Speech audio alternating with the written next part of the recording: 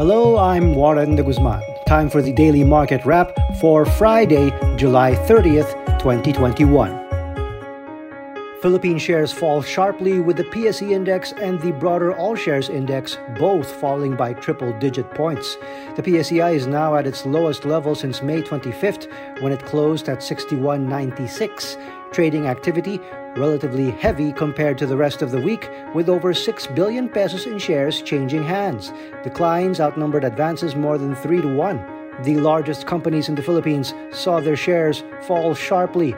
The relief rebound on Thursday, when the PSEI gained about 1/3 on news no hard lockdown would be enforced in the National Capital Region, proved to be premature, as government announced during Trade Friday that ECQ would return to NCR by August 6th.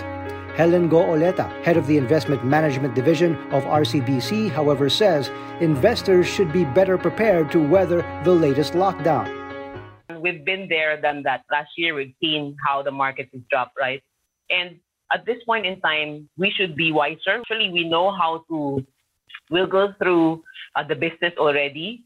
Somehow we are a little more confident in terms of managing the risks that we see. We know which sectors are stronger, are breathing life through this pandemic, meaning being in an advantage side compared to those who are not. So you see there's value to it. So the fear factor should be a lot less. However, there could be more negative news in the offing. Christian de Guzman of Moody's Investor Service says another hard lockdown could force them to take another look at the Philippines' credit ratings, which they recently affirmed at the investment grade level of Baa2 stable. The risks related to coronavirus are the preeminent downside risks that we are looking at. So if these lockdowns do lead to a delayed recovery, that is also going to impact the fiscal situation. We're going to look at wider deficits again, an even higher jump in debt, and then we are going to have to relook at our assumptions and whether or not this remains intact for its rating level. Credit ratings play a significant role in determining investor sentiment.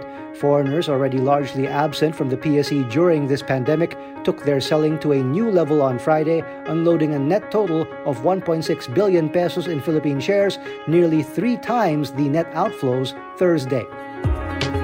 And that is it for today's Market Edge. Don't forget to hit the follow button for the latest market action in the Philippines.